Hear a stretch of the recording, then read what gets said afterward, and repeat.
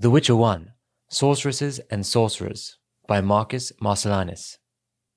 The Brotherhood of Sorcerers ceased to exist after the revolt on Thanedd Island, when some of the mages were accused of serving Nilfgaard and were arrested or killed. All the important sorcerers were there for a meeting, due to transpire on the following day. Neutral mages also perished during the fighting. Among them was Hen Gedemdith, who remembered the beginnings of human colonization. Soon after, Tiziah de Vries committed suicide. Her death marked the end of the Brotherhood and the advent of a new order. After the revolt on Thanedd Island, some of the surviving sorceresses grew in prominence. Philippa Eilhart consolidated her position at Redania's court, while the elf Francesca Findebier, Queen of the Valley of Flowers, expanded her involvement in human affairs.